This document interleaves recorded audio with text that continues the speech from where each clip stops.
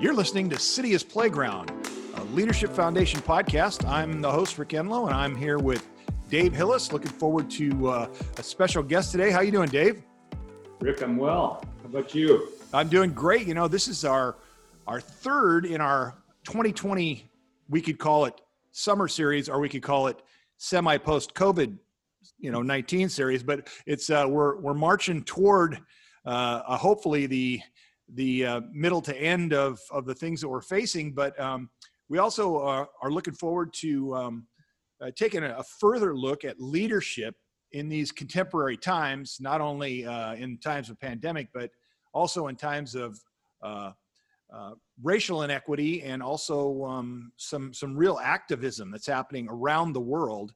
And so what a privilege really to have a chance to talk about that.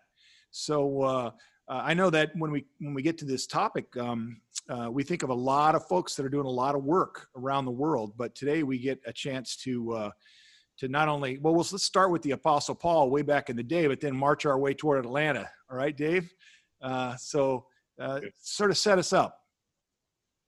Yeah, well, maybe a couple comments here, Rick, real quickly. It's important to note that we are having this podcast on Juneteenth, and it's the day, right, that we ought to be celebrating when slavery ended, but in fact, of course, that has been at best a farce. And so I think it's a holy day and ought to be, I think, pulled into the collective conscious of certainly America, and then of course, as you said, being more aware of that in terms of around the world. Yeah. The other thing I would just say too, since you referenced it, Rick, is that there really in many ways are two pandemics afoot. There, of course, is the COVID-19. And we have talked about that and made note about that, but equally, virile and probably more so, of course, would be what is taking place in and around social equity and justice as it relates to people of color. Yeah. And so it's a sobering day. It's a day that I think we want to have as best as we can our eyes wide open to be able to not gloss over some of these things. And in many ways, when we think about this theologically, it raises, at least for me, an interesting question. And I state it as a question principally because I'm not altogether sure what the answer is. But the question for me, Rick, goes something like this. You read someone like St. Paul, and as he, I think, layer after layer, tries to pull back, what does it mean to be in Christ? That term, in Christ, is actually a term that he uses more than any other term in his writings. And Paul, oftentimes when you're reading him, is simply pulling out the implications of what does it mean to be in Christ. For me, one of the most stunning implications is when he says, now in Christ, there is no slave nor free anymore. So in other words, economics ceases to be a distinction. There is no Greek or Jew. So ethnically, there's now no distinction. And there's neither male or female. So in a sense, sex as a type, there's no distinction. So the three things historically that have always, I think, held civilization apart from one another, for Paul, in Christ, they cease to be. Yeah. You hold that and you, I think, aspire to it. You are drawn to it. You almost, I think, tell yourself, can such a thing be true? And as you think about that, then how do we live with this reality that seems to be as juxtaposed to Paul's sense of that as can be? In other words, we're always thinking about class, who's got money, who doesn't. We're always thinking about, ethnicity, who's black, who's brown, who's white. We're always thinking about things around gender.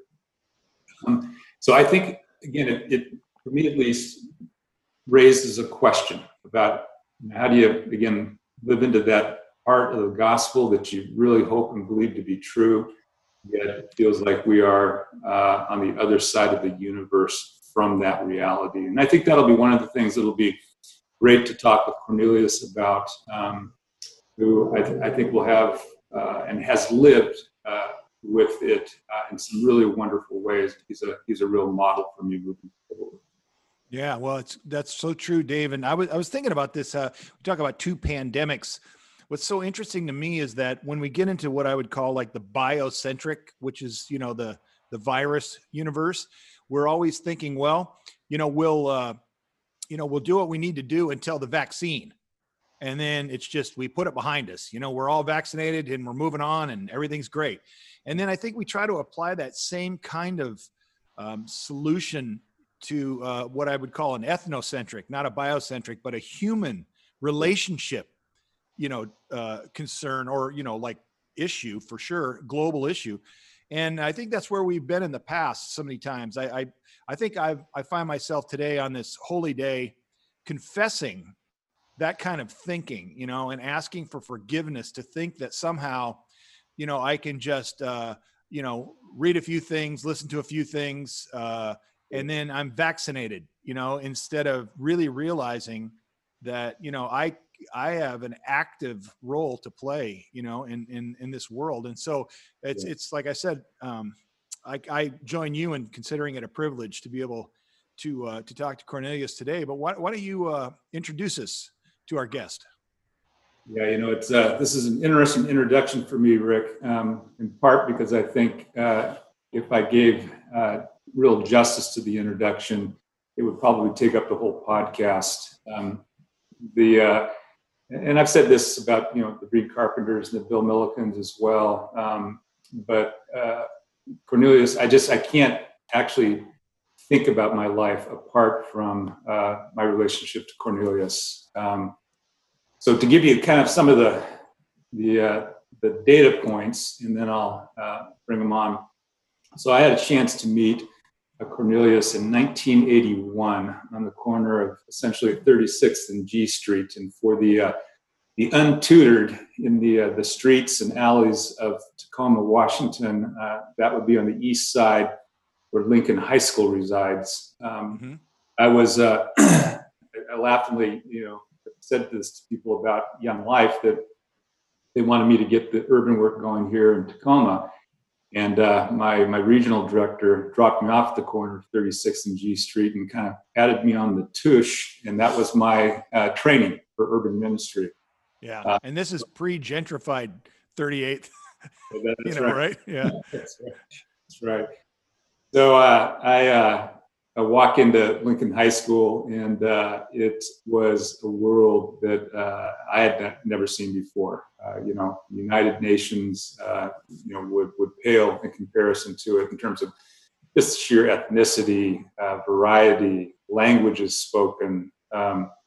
Lincoln was had a long history of being that high school in Tacoma, and so that began the journey. And within, I think, probably the first couple months there, because really the only thing I knew how to do, Rick, was shoot a little bit of a jump shot. I made it over to Lincoln's old gym, and this thing was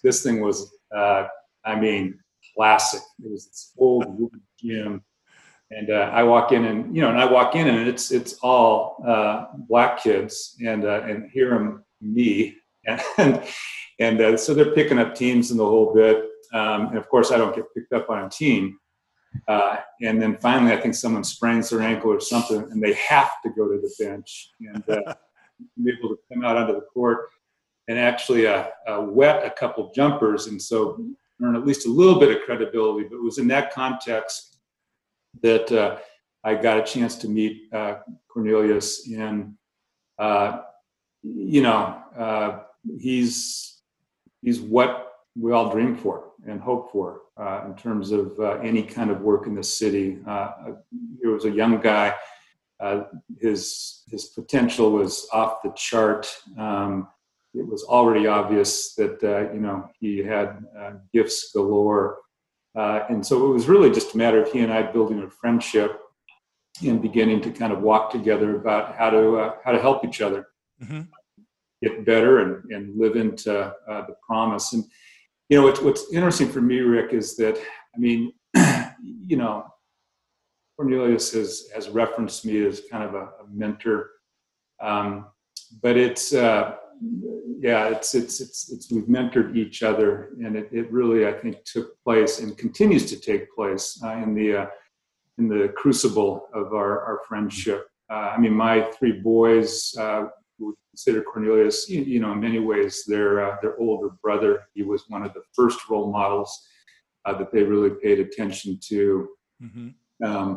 I think every significant event in my life, from the death of my nephew to marriages to my boys causing a little bit of trouble themselves, Cornelius has been there, counseling, giving guidance. So again, you can tell I just go on and on and on. But that's been part of it. To kind of move you up here to the future a little bit, though. So one of the things that Cornelius and I had a chance to do was we were on Young Life staff together, where I had a chance to be the urban regional director, and Cornelius first started here in Tacoma, then went to Portland, and then ended up going to Atlanta to be the urban metro regional kind of director. And in the course of that, interestingly enough, very similar to mine, I think he began to sense that while he loves Young Life, it's a wonderful vehicle by which to, do a lot of things. It does have its limitations. And so I think it was 10, 11 years ago, he called me up and said, hey, what about a leadership foundation in Atlanta? And so for this last decade, we've had a chance now to work together with leadership foundations. And he's done a great job of building a leadership foundation there. And he's also put his hand, and I think we'll probably talk about this a little bit, put his hand to some other things that have been really important for leadership foundations, including working on our Global Youth Initiative. And now he's really put his hand to beginning to think about how do we resource and empower leaders of color in the LF network around the world. And so we'll talk a bit about that with him as well. But again, it is an absolute, utter privilege to introduce Cornelius. Yeah, well, it is, and I'm thankful. I had a chance to meet Cornelius in person at one of our prayer events at the Abbey when we were being monastic, and I was so excited to see him because I thought you'd made him up. You had just created like this fictional character that you kept giving credit to, but no, it's the real deal. So, welcome, Cornelius. Welcome to the podcast. Thank you very much, Rick. Glad to be with you and Dave today. Yeah. Hey, Dave, I do want to say this, man. Thank you. And we'll get to it, as we think about how I see the city. And it's funny how we met. It really will play into this whole narrative of how I see the city and the idea, too, of invisible to visible. Is a part of that narrative, too. But man, I'm really glad to be here. And today is really interesting. I know I was downtown at a march earlier today with this group One Race, where all these churches, my churches and a bunch of other churches under the umbrella of this organization came together and marched to the Capitol on behalf of the church, leading the way as it relates to this issue of justice. And so my heart is full. Yeah. We had this conversation today. Yeah, what a cool thing to be able to do on Juneteenth and together as a community of faith. And why don't you fill in a little bit of the backstory from your side of it, Cornelius, like, your life story and maybe some of the major influences, that besides Dave, but, that you have had along the way. Yeah. I was on a talking to someone a couple weeks ago, and the first thing that anyone should know about me is that I'm the son of Cornelius Williams and Dr. Betty Gale Williams. And, well, Corn, that doesn't mean much. Well, if you met my dad back in the day, it would mean a whole lot. He was a All-American wide receiver, just phenomenal athlete. And my mom was a three-sports athlete, brilliant in her own right academically. And I grew up in Louisiana and migrated to Tacoma, Washington. And where they sought to create a better world for me, my younger brother, and worked hard, really worked hard, and tried to provide for us what I think the 70s meant for a lot of Black families, a better life. And so, which I deeply, deeply appreciate. My dad was no punk. If you try to do something towards our family, he would put hands on you probably and stand up. So he is in my house, justice was real. And, you know, I don't know if it was for all of us, but it was for us over at, on Tanglewood. And is your dad still on this side of the curtain? He is, man. He really is. And what's great about him is that, you know, he made some bad decisions, got set up. And so he spent some time away in jail and whatnot. And it really kind of during that time is when the immersion of Dave came into my life. Prior to Dave, you know, there was John Brathholm, who was my coach for the Boys and Girls Club basketball team. I was god awful, Rick. I mean, terrible. You know, well, that's why Dave showed up, to make you feel good, like you were great. Man, I got cut from basketball teams. I was just terrible. But John, I think, you know, he came into a time to just walk with me. And then there was this one guy, and I'm going to mention it. His name was Wendell Phillips. Wendell Phillips was this guy if you're listening to this in Tacoma, Washington, there's a church on the east side, Bethesda Baptist Church. It's a small church, and back during the 70s, a lot of Baptist churches had this bus ministry where they go into the urban community and pick up the urban kids on buses and then bring them to their church and share the gospel. So did that. And so the person that I am so grateful for is Wendell Phillips. And Wendell Phillips was the bus driver. He was the guy that just made sure we always got to these different places, and we went out to the mountains and whatnot. And that, you know, and John and Wendell, you know, and then Dave came along, really have informed how I go about the work that I do. Who are those people that are walking with you, who are trying to get you into different experiences, who see something in you and want to invest in you? And so, man, then I met Dave and Rocky and Kevin Schubkagel, who were just relentless in their pursuit of us. And we were a mess. Dave cleaned it up, man. I mean, he didn't tell it all, Rick. I do want to say that. That group that he used to hoop with, man, God bless. He can't say what all the stuff we got into, but their faithfulness to us really informed it. And then I went on I'll say this for those of you that are listening, it was, you know, really a pivotal moment to be exposed to Young Life when I was, because I didn't know where I was going. I really didn't.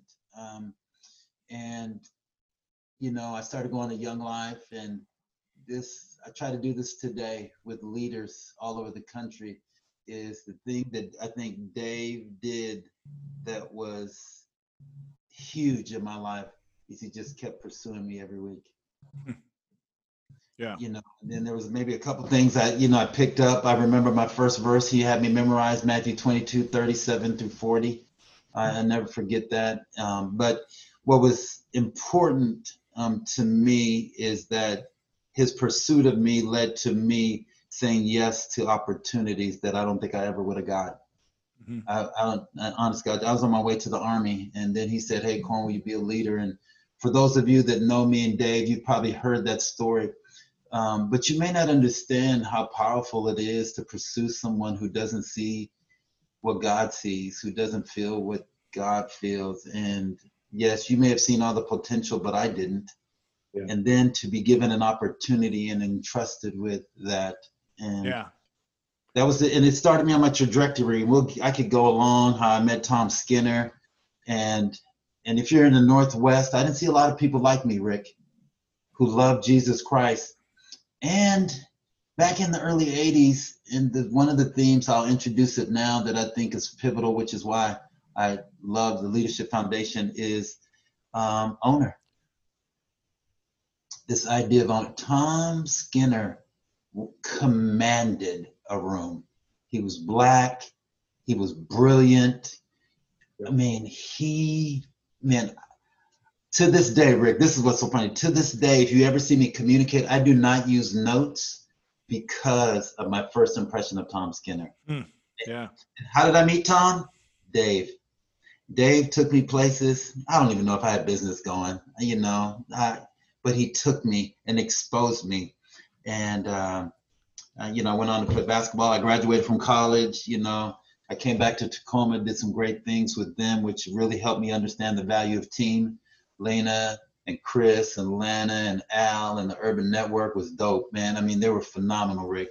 Mm-hmm. And then, along the way, now I'm down here in the A, just trying to really, in all sense and purposes, replicate what I've experienced. So I'm just glad to be here to, as a person of color, that is just trying to do something about that. And last thing, and I know we'll go on here as a Black person, and I'm 6'3", I'm Black, I'm male, cisgender, all of it. Yes.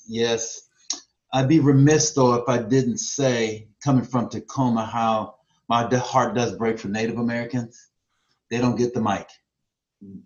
Yeah. There is no Native American Lives Matter.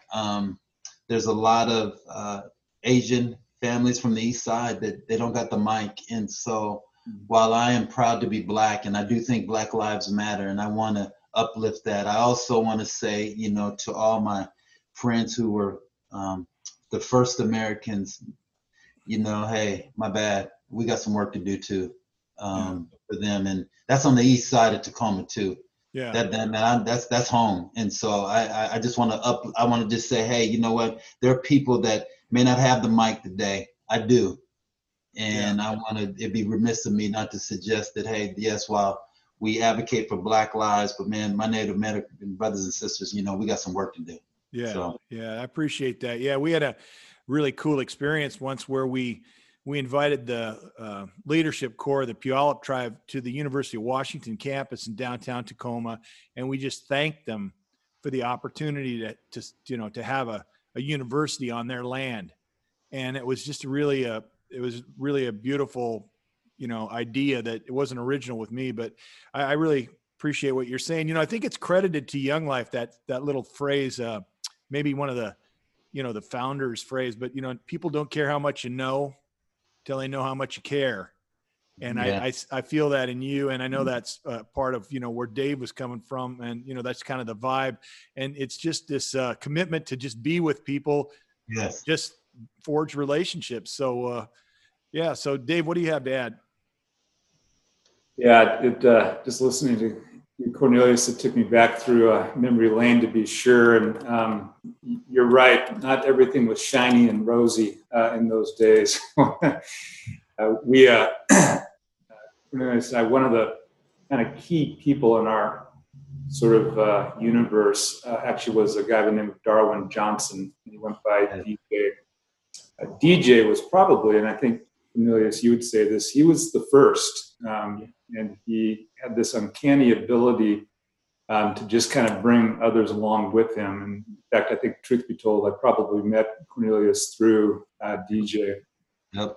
But he passed away here, 3-4 years ago, Corn. And so there was a bit of a reunion of all of us at DJ's funeral. And then afterwards, I had everybody over to have pizza and beer, and it was one of those nights, Rick, where we're all sitting around. Now this is again 30 plus years later, and reliving some of those memories, telling stories about DJ, I mean, just extraordinary stuff. Yeah. The other thing I'd say about Cornelius and actually all of his friends is that they were really the ones, even in that first year of being on the Young Life staff, while it would take me 13 more years before I would actually move over to the Leadership Foundations, they were the ones that set me on that path, because in Young Life, right, I mean, it's all about, okay, well, get the person to say yes to Jesus, and that's kind of the end of the story. But what became patently obvious to me was I couldn't, with any kind of integrity, say that I loved Cornelius or DJ or Bernard or any of those guys well if it was simply a matter of salvation. There were other issues that you had to take seriously if you were serious about loving. And so, at that point, I had to begin to look for another vehicle, another wineskin that would allow me to, begin to think about things like leadership programs, scholarships, building in tutoring, all those resources that again looked, at least for Young Life, to be just extravagant, kind of above and beyond. But what I found at Leadership Foundations, of course, was a place where those were part and parcel of the salvific, process in life. So, yeah, I think that's so true. And now, can you just I know not for everybody, but for sure for me and a lot of us listening, take us to Atlanta and let us know kind of what's happening there. Yeah, there's a lot going on here currently, especially in light of some of the events that have taken place with the unrest. It's really been disheartening at best to see. What I would say is, man, it's not anything new. It's just like, man, this is so old, man. Not again. There was a situation that transpired at a Wendy's, and man, I just watched the news and it just broke my heart, man. And I posted something about it being disheartening, and then one of the guys that was in my mentoring program, he said, "Man, no, man, we gotta do this, Corn, because man, that's what we need to do." And I was going, "Man, no, you misunderstood what I was trying to say. It's just disheartening to see the situation again that didn't have to go this way." And while simultaneously this is going on, living in Atlanta is so different than growing up in Tacoma. For a lot of what I do, I operate in the majority, and so it's Tyler Perry is here, Keisha Lance Bottoms is the mayor. I mean, man, this is a great place to be who I am, and also though there's still fabrics of the way things were that are still here. And now it's all surface. And so I'm glad to be here in Atlanta. One of the things that I do see, which again, we'll get into it about Leadership Foundation, is that there's people that look like me that run stuff, Rick. Yeah. I mean, for real, bro. I mean, Rick, there's people that look like me that run stuff. And when you matriculate to an organization like Young Life, you don't see a lot of people that look like you that run stuff. As a matter of fact, and I know what today is, as a matter of fact, I'm not even sure the people that don't look like me want me to run stuff if I really want to keep it really real.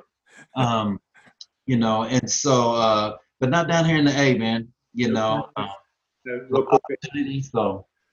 Yeah, I remember when you first got to Atlanta and you called me up, you said, "Dave, seriously, there was like a black milkman. I was just walking down the street. I've never seen one before." Man. Yeah, it was so different. It was just so different, but healthy, good. Healthy and good. Well, it's the same thing with the history of civil rights. It's just, the center of the target in Atlanta. And then at the same time, it's such a progressive and amazing, developing city.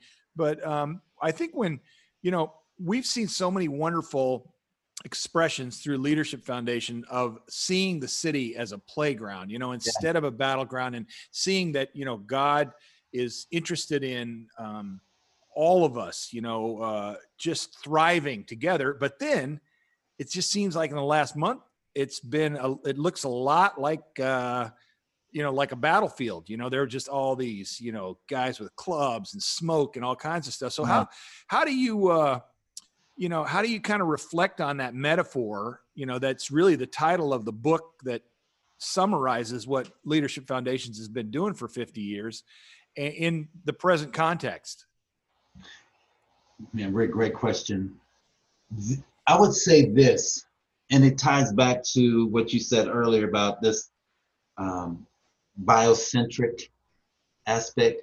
I think the gift that we have slowed down to see and wrestle with who we are and what's going on, it was the pandemic. Mm-hmm. I really do. I think, when Nehemiah in chapter 1 was given the news of how things were back at home, the story's not new, Rick. It's not like there weren't riots before. It wasn't like there weren't, the Black Lives Matters leading marches before.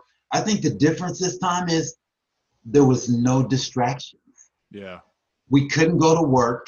There were no sports on. And we're, for those of you that are in other countries, if you're in America, man, sports distracts. It's our escape, and you pick it, and there's a following. And so the pandemic it slowed us down and caused us to deal with whatever was in front of us in the moment. And here we are. And so I'll say this. What's great about the book title is, Cities as a Playground. Well, man, I think a lot of people are just realizing, golly, I didn't recognize how much of a battleground it was, because you can fantasize and create your own little bubble, like in a backyard. I don't know where you live, Rick, but in the suburbs, you can build a fence and you can go get your own playground equipment. Mm-hmm. And your kids can go out the back door and play in their playground. And that's what a lot of things have been happening in cities. People have built fences, right? And they've created and brought their own little playgrounds and said, oh, look at our world. Isn't it nice? Not realizing that everything else outside that fence is just a battleground. And so I'm glad that the fences have been broken down, mm-hmm. so that we can see our collective city. And so now, can my kids come play in your yard? No. Hey, can my, now, how do we, man, it's just, so I could go on because it's, I'm passionate about it, but I'm glad for the pandemic. I do not wish the loss of life. I do not at all. But I am grateful that it slowed us down to look at one another. Yeah. And I'll say this, man, when Dave was talking earlier and listening to you around this idea of in Christ, Paul's statement of in Christ is he's really trying to say, hey, in Christ, we are trying to go from Genesis 3 back to Genesis 2, right?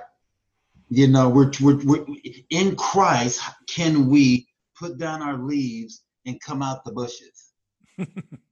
Because that was the response after they, listened to the lies of the evil one. Yeah. They did not, and they hid from each other, and then they hid from God. And so Paul is trying to say, hey, if we can recognize who we are in Christ, then possibly we can go back to Genesis 2. And that's what I hope. And Genesis 2 represents that playground, bro. Mm-hmm. It sure does. It really does. So, yeah. Well, just so you know, Cornelius, I'm anti-fence, so I don't have a fence in my yard. My house is a front yard house, so it's just got the porch and come on in. But and I look forward if you visit sometime, But talk to me now about how you think maybe, LF as an organization and for what we stand for in terms of, kind of circling all of the services and collaborating and, and joint ventures and, everything that we are in terms of the wheel of change. How do you think we're positioned right now in, coming out of, our double pandemic, biocentric, ethnocentric, and the whole program that we've been talking about. How do you think LF is set up? Man, look, this, man, I love this. Now I think about this, I can feel it, and my hope and my prayer is that God, you give me the mic and surround me with the people to formulate the strategy to go after it. What the Leadership Foundations Network offers people: ownership. Mm-hmm. First and foremost, we are a network of owners. Yeah. Who opt in to a collective way of approaching our cities. Where I came out of and other people are a part of, they are employees. Mm-hmm. And it's not bad to be an employee. It's good. It really is good. But this issue of equity comes when I'm at the table, man. Look, I'm an owner. Yeah. Yeah. I'm not just an employee. If in other models, if you walk away, you have to abdicate your intellectual property to the large organization. Yeah. Surgeons Leadership Foundation is its own entity that chooses to opt into a Leadership Foundation network, and we choose to approach whatever issues we're facing in a way that is consistent, which is our wheel of change. There are very few places out there where I think we can go into cities and say, hey, if you feel called of God to approach and address issues in your city, you can mobilize a team, get some resources together. You can be in charge. Mm-hmm. You can lead it. Yeah, and then come, we will circle with you. We're very generous people. We have intellectual properties that we're willing to give away that you would be able to do what God has purposed in your heart. Mm-hmm. That, Rick, is not what you hear out there. Yeah. As a matter of fact, as someone who's, again, I'm pretty articulate, I'm educated, I'm palatable, I have a good network of people. They want me to come work for them. And now Leadership Foundation says, no, Corn, we want you to work for you, but be a part of this. Mm-hmm. Man, bro, that right there, man, look, I haven't gotten the marketing strategy around it or the recruitment strategy around it, but I am going to get that, and I feel very confident on any continent, anywhere, and saying, hey, you can be in charge. Mm-hmm. And you can be a part of us and let us help you address your city. And you do not have to abdicate your authority, your right. We recognize you. We want to support you in that. And there's not a lot of places out there. And I can tell you that, man, look, there's not too many people showing up doing that. I'll give you this, Rick, and I want this. The reason I'm saying it is because it's on tape. And we're, so when I approach Leadership Foundations about this idea of, hey, coming alongside new local Leadership Foundation presidents who are people of color, I want to walk with them, support them. Again, be Dave. I just want to do what Dave did with me. Mm-hmm. And so they said, hey, Corn, cool, that'd be great. And they allowed me to become a development associate. And that said, hey, great. So we did some research because there was a study done in 2017 where there are less than 20%, Rick, of all nonprofits in the country are led by people of color. Less than 20, and it's been flatlined. They said it's been this way for the last 15 years, you know. And so I said, okay, so let's establish our baseline. You know what our baseline is in Leadership Foundations, Rick? Half. Yeah. Half of all local Leadership Foundations, bro, are led by people of color. Yeah, man. I mean, you're part of that story. That's for sure. Oh man, but to only keep it to ourselves is not in the heart of God. Right. Man, look, and so that, when I looked at that, I said, okay, let's go. I play basketball. That was a basketball term, you know, so that was really me just saying, hey, let's get our team and let's go. But that, Rick, I'll say this, it really encourages me. Yeah. And it inspires me and emboldens me to do whatever I can to go out and invite others to join our team, to be who God has called them to be wherever they are in their city. So, man, I could talk about this, like Dave could talk about me. This one, I love the foundation because, again, simply it's a network of owners. Yeah. And people of color are welcome. Now, you know, Dave, we've talked about in the past reactive leadership versus responsive. And what are you hearing here? You know, yeah, I mean, it's a vivid example of what responsive leadership looks like over and against, you know, reactive. And, you know, to kind of build on this a little bit, Rick, I mean, again, in the spirit of this generosity that Cornelius referenced, you know, I think one, it of course is wanting to be an organization that has dealt with the issue of equity straight on. But it's also, I think, our hope that we can be a model for other organizations that are really trying to wrestle with this, I think, in honest and transparent ways. And I think everybody's helped when you already have a model in place. And so that really is what Cornelius is taking on behalf of this. Interestingly enough, when he first came to talk to me about this idea, the prompt, and Cornelius, you can correct this if you want, but the prompt was all of a sudden realizing that our four most recent local leadership foundations were all people of color. And, you know, I'm a little bit embarrassed to say that it's like, how did I not notice that trend? And it was Cornelius that said, I mean, look at this. This is again before COVID. This is before, you know, the George Floyd reality. So he was the one that spotted it, and we have now begun to kind of put our heads and hearts around, how can we even double down even further on what it means to be an owner, what it means to do equity in the truest sense of this word moving forward. So I'm beyond excited about what I think this can actually mean, again, for LF for sure, but I think for other organizations around the world. Yeah, for sure. And I want to thank you, Cornelius, for, you know, your time today, and also for, you know, just being able to share with us not only the backstory, but then marching today in Atlanta with the churches. It's just such a joyful image for me.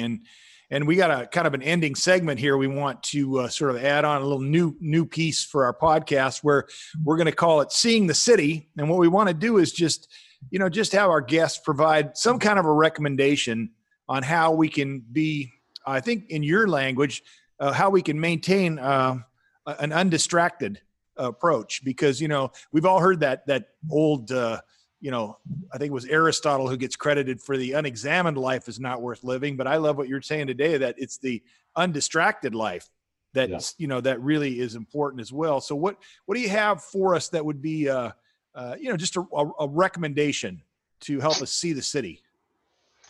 For me, there's the closing scene to the movie Black Panther, which is near and dear to my heart. And so they're in Oakland, California, at a basketball court, right? They're playing ball, these young brothers out there trying to get it in. And they cut to the scene where T'Challa is there. And there's this conversation where I thought you were taking me to California and we were going to go to see Coachella and not this place, right? Right, this shiny. And then he begins to say, no, I want you to be here. And see that building, his sister says they're going to tear it down. He goes, no, we own that one. And we own the other one. And we own all of those. And this is going to be our first Wakanda International Outreach Center here in Oakland, right? And so, you know, declarative statement, ownership, but then the next thing, Rick, which is beautiful, the technology from Wakanda comes down on the court. And the boys run around it and see it. And man, it's this idea of invisible becoming visible. And where did they pick? They picked the court, which is near and dear to my heart. I mean, again, that's started. And so this idea that Wakanda has always been there. And we want to just make sure that what was invisible shows up and becomes visible in places that wouldn't ordinarily get it. So that closing scene to Black Panther is really what I hope that we as leadership foundations do all over the world, that we will take these invisible things and make them visible in places that deserve it, just like everybody else. Wow. So, That is you might have just done the best recommendation, and it's our first one. So we'll hold on to that one as the gold standard. But thank you so much, Cornelius. And I love hearing about how, Wakanda was always there. We've always heard this from Dave that, God didn't show up when we did. He's at work in the city of Atlanta, and we get to, find out what God's doing and partner up. So thank you so much for all you're doing, and send our love and our respect and our gratitude to the whole team that you're leading, and look forward to seeing you again. And so thank you, Dave, for another fun podcast. Absolutely, Rick. It was great to listen to you.